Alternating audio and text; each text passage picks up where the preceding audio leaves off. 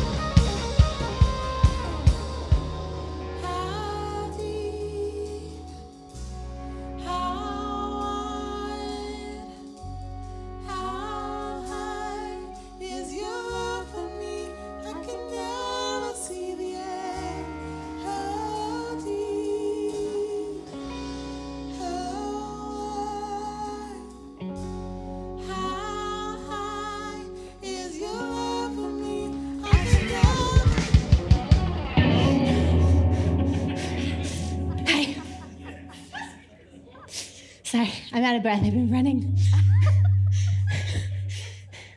What are y'all standing for? You can sit down. Sorry, I'm like really out of breath. I think I'm safe, but you can never tell who's watching. This is crazy. This is crazy. Did you know I almost just died?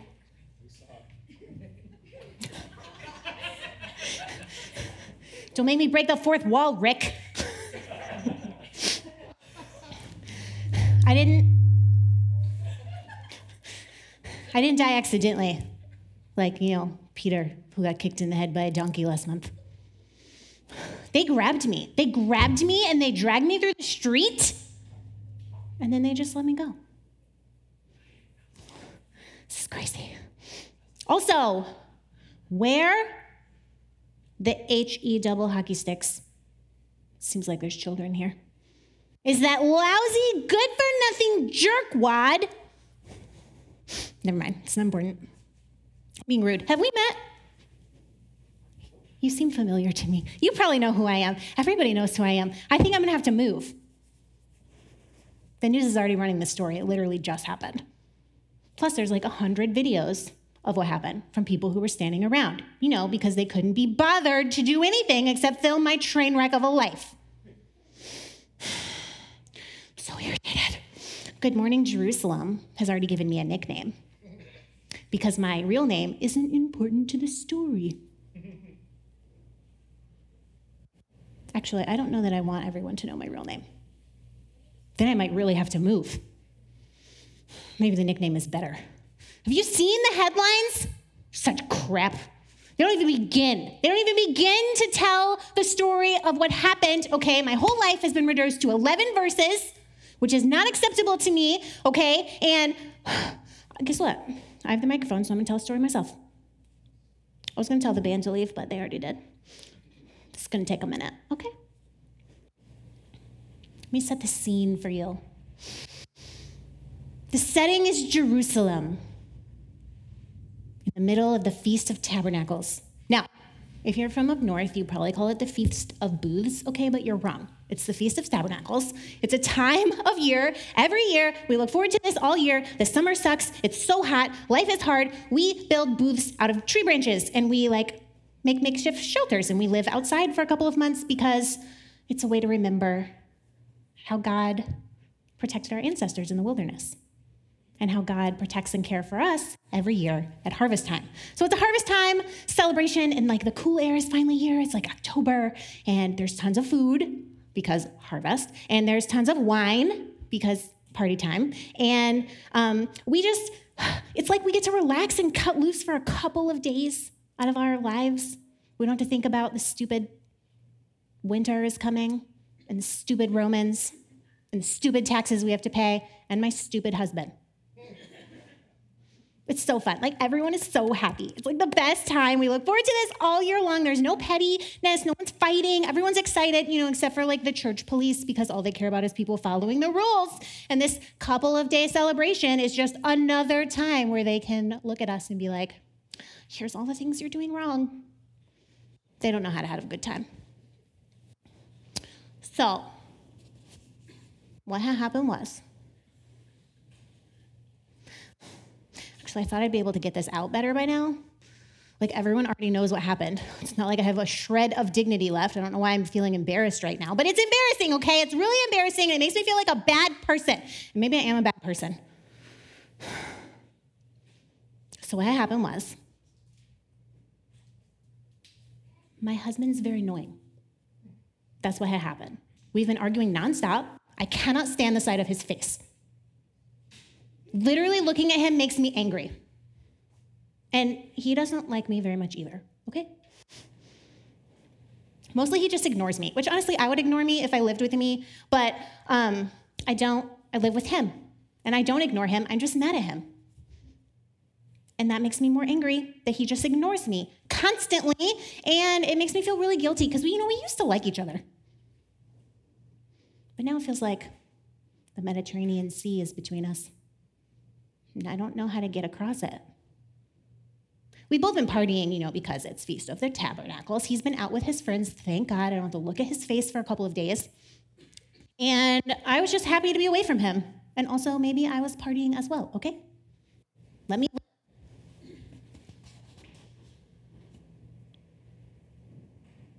There's so much good food and good wine.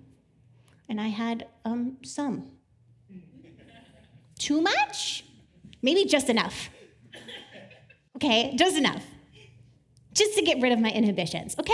I wasn't, this is the part that makes me a bad person. I wasn't looking for a fling, okay? I wasn't going out of my way to cheat, but it happened. Okay, it happened. One thing led to another, and I was laughing, and I was happy, genuinely happy for the first time in months, okay? I didn't have to look at my stupid husband. I didn't have to think about my stupid life. Everything was very happy. I had the delicious wine that we only bring out for the festivals. It was just a wonderful time, okay? And then one thing led to another, and then we were sneaking off, I don't have to say it, okay? And I knew no one was gonna be home because my husband said, don't wake up for me, and that was at 10 a.m. yesterday. Not that I would have waited up for him. But get this. Someone saw us and followed us. We were being very sneaky. We didn't even walk together. I was meet me at this GPS location. It's my house, P.S. Someone followed us. What goody-goody two-shoes has nothing better to do with their life during a party time than snitch? I would like to know. I would like to have words with this person. Who does that? It's not allowed, cheating. Obviously what I did was wrong. But also it's actually not allowed. Did you know that in our law code, it says if you get caught cheating on your spouse, you get stoned to death? And not the fun kind. Not hey, and then you have snacks. No. People throw rocks at you until you die. That's insane.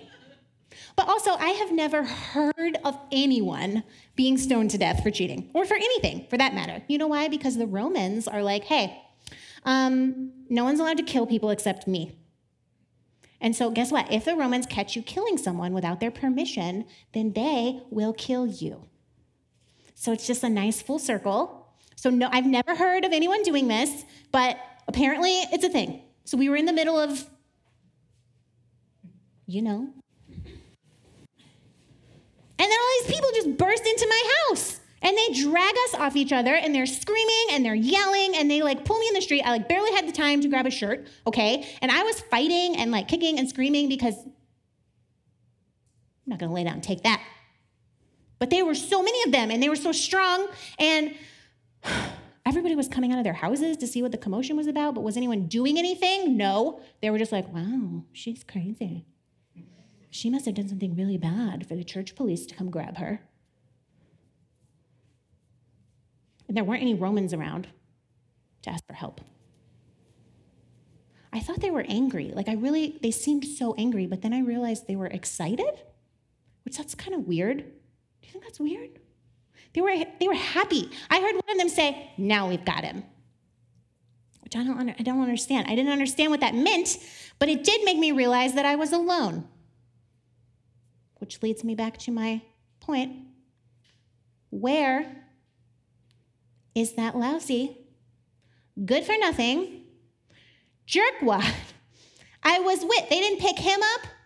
He gets a pass? What was this, a setup? I was not doing that by myself, okay? There was another person there, and I'm the one being dragged through the streets. It was terrible. Everyone was screaming and yelling, and then I realized we were in a temple, and then they just dumped me on the ground, and I couldn't breathe, and there was dirt in my eyes, and I couldn't focus. I couldn't catch my breath. What was happening? Were they actually going to kill me? Where were the Romans?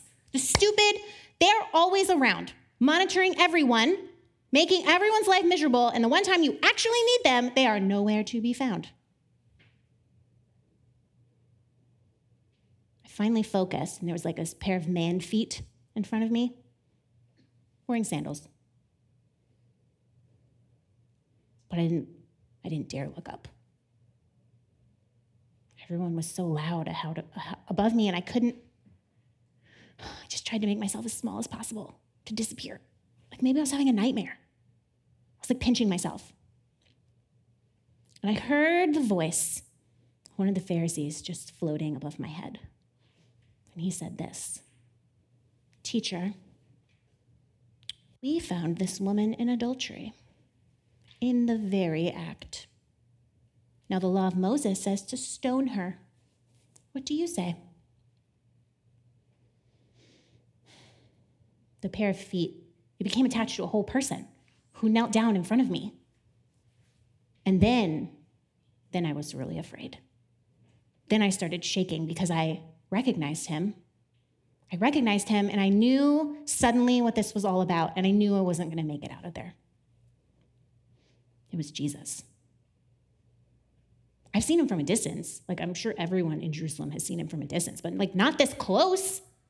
Everyone's talking about him nowadays. I've heard all about him. He's so kind. He like heals people. He says weird stuff, but like everyone loves him. My neighbor went to see Jesus, and she came back and said she understood what God was like. And I was like, are you nuts? I thought she was being crazy, and I brushed her off. But I'm not stupid, okay? I know the Pharisees hate Jesus. He's always calling them out and telling them that they care more about their rules than actual people, and telling them that their interpretations of the Bible are wrong. He's always questioning their authority in front of everyone.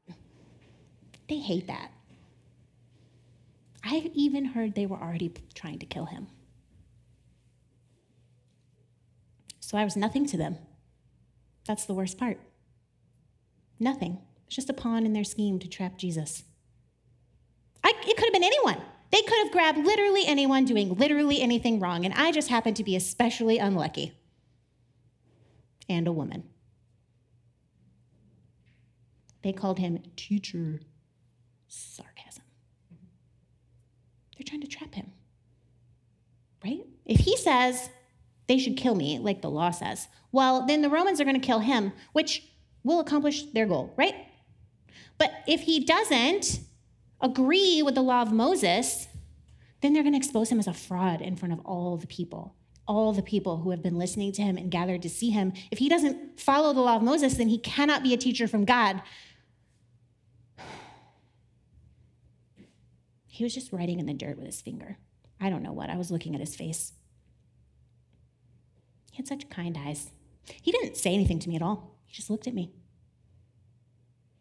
He didn't care at all about the yelling above our heads. I was crying and shaking, and he just looked at me. And somehow I felt like it was going to be okay. He completely ignored everyone. He was so calm. And slowly I felt calm, and I stopped hyperventilating. And I was just so grateful because, like, at least if I was going to die, like, I knew I still had a little bit of dignity left. That someone saw me, that he didn't think it was right. And they just kept getting louder and louder and bothering him and pestering him. And he finally stood up, and all I saw was his feet. And I didn't dare look up at them. But I heard his voice, and it matched that same energy that I saw from his eyes. And he said, okay, but let the person who's never sinned throw the first stone. And that was it. I braced myself. He agreed with the law of Moses, right? I wasn't going to make it out of there. He had to agree with it. There's no other choice. He had to agree with the law of Moses. So I closed my eyes and I braced myself and like, this is it. This is it. This is the end. What a way to die. But then it was quiet. Maybe I'm just like having a trauma, but I feel like it was quiet for a really long time. And I finally had to look up. I had to peek because I didn't want to see it. I didn't want to see the stone coming at me, the first one, whenever that was coming, but like nothing was happening and I couldn't take it. So I looked up just in time to see the very oldest Pharisee look very embarrassed and annoyed and walk away. And I didn't understand what was happening. And Jesus was kneeling in the dirt again and drawing and not looking at any of them. And I kept hearing footsteps, shuffling footsteps. And they were leaving. They were leaving. The same people who dragged me out of my house were leaving one by one. And the last one, the whole crowd of religious leaders had left. And the last one, the angriest one, his face was purple. He had that, the vein. Like the rage vein. He looked like he was grinding his teeth so hard that they would fall out of his face. But the crowd was on Jesus' side now. Everyone was very quiet, and he was alone. He looked like he wanted to scream and yell, but he was alone. Everyone else had left him, and he turned on his heel and he stomped away. And all the people were still there. But Jesus was still on the ground, ignoring everyone, and drawing in the dirt. And he looked at me, and he said, "Where are your accusers? Did no one condemn you?" And I didn't know what to say because they were gone. They were all gone, and I was still alive. Like I didn't have so much as one stone thrown at me, and I don't understand. And then he said, "Well, I don't either. Go and sin no more." And he held out his hand and held me up. And he gave me a rag to wipe my face. And I fixed my clothes, and I didn't know what to do. Everyone's just staring at me. There's a couple hundred people, a couple million people. It's a lot of people. And then just me and Jesus. I didn't know what to do. And he just said, "It's okay, go."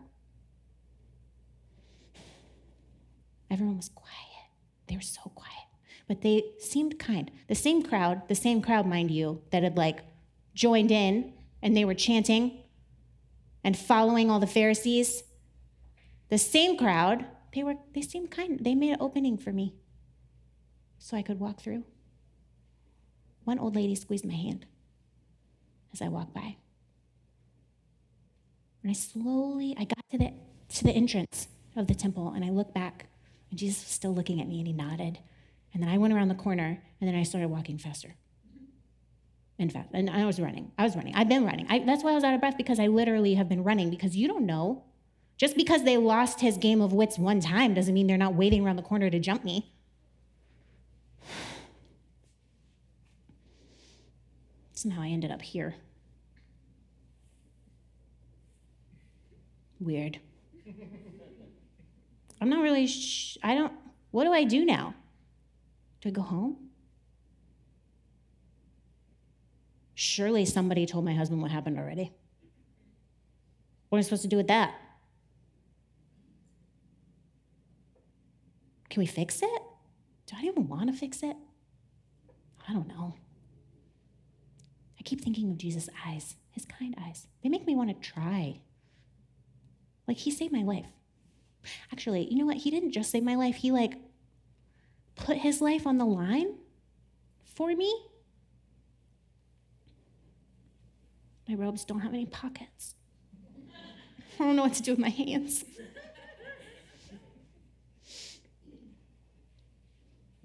He knew, and I knew that I did something wrong. And he stepped in anyways. He stepped in front of the firing line, and I don't understand, because I was just taking the easy way out. I was just looking for affirmation and fulfillment and fun from an easy place, instead of doing the hard work of trying to heal my relationship.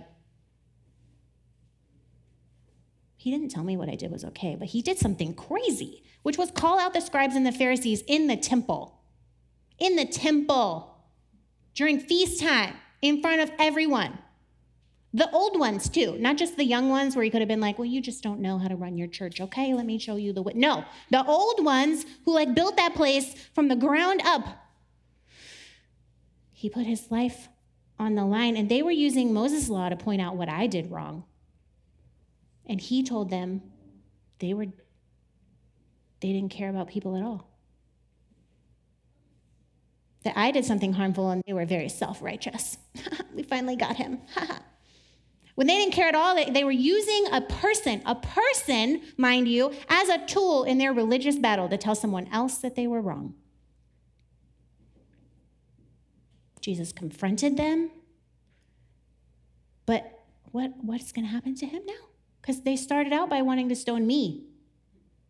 And now they want to stone Jesus.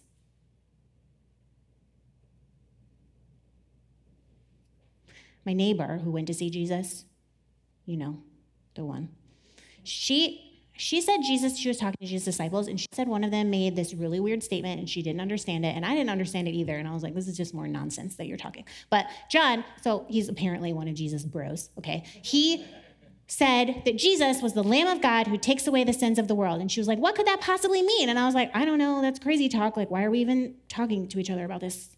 I don't understand. That's nonsense. Except I get it now, because when we do our sacrifices in the temple every year, all the harmful things we've done in the whole year get put on the animal who is dying so that we don't have to have the consequences. It's the animal who takes our place. And guess what? The animal gets the consequences instead of us, but I did something wrong and Jesus jumped in front of me. He stood up for me, a nobody. And now the consequences of what I did are going on him. Because the Pharisees are, real mad. It's not good to make a whole group of people who spend their entire life policing others mad. I'm sure they're going to try to hurt him, kill him. I didn't deserve what he did for me, and now all I see when I close my eyes is Jesus' kind face and the way he knelt down and looked at me, and I guess I understand why everyone is drawn to him. The Lamb of God who takes away the sins of the world.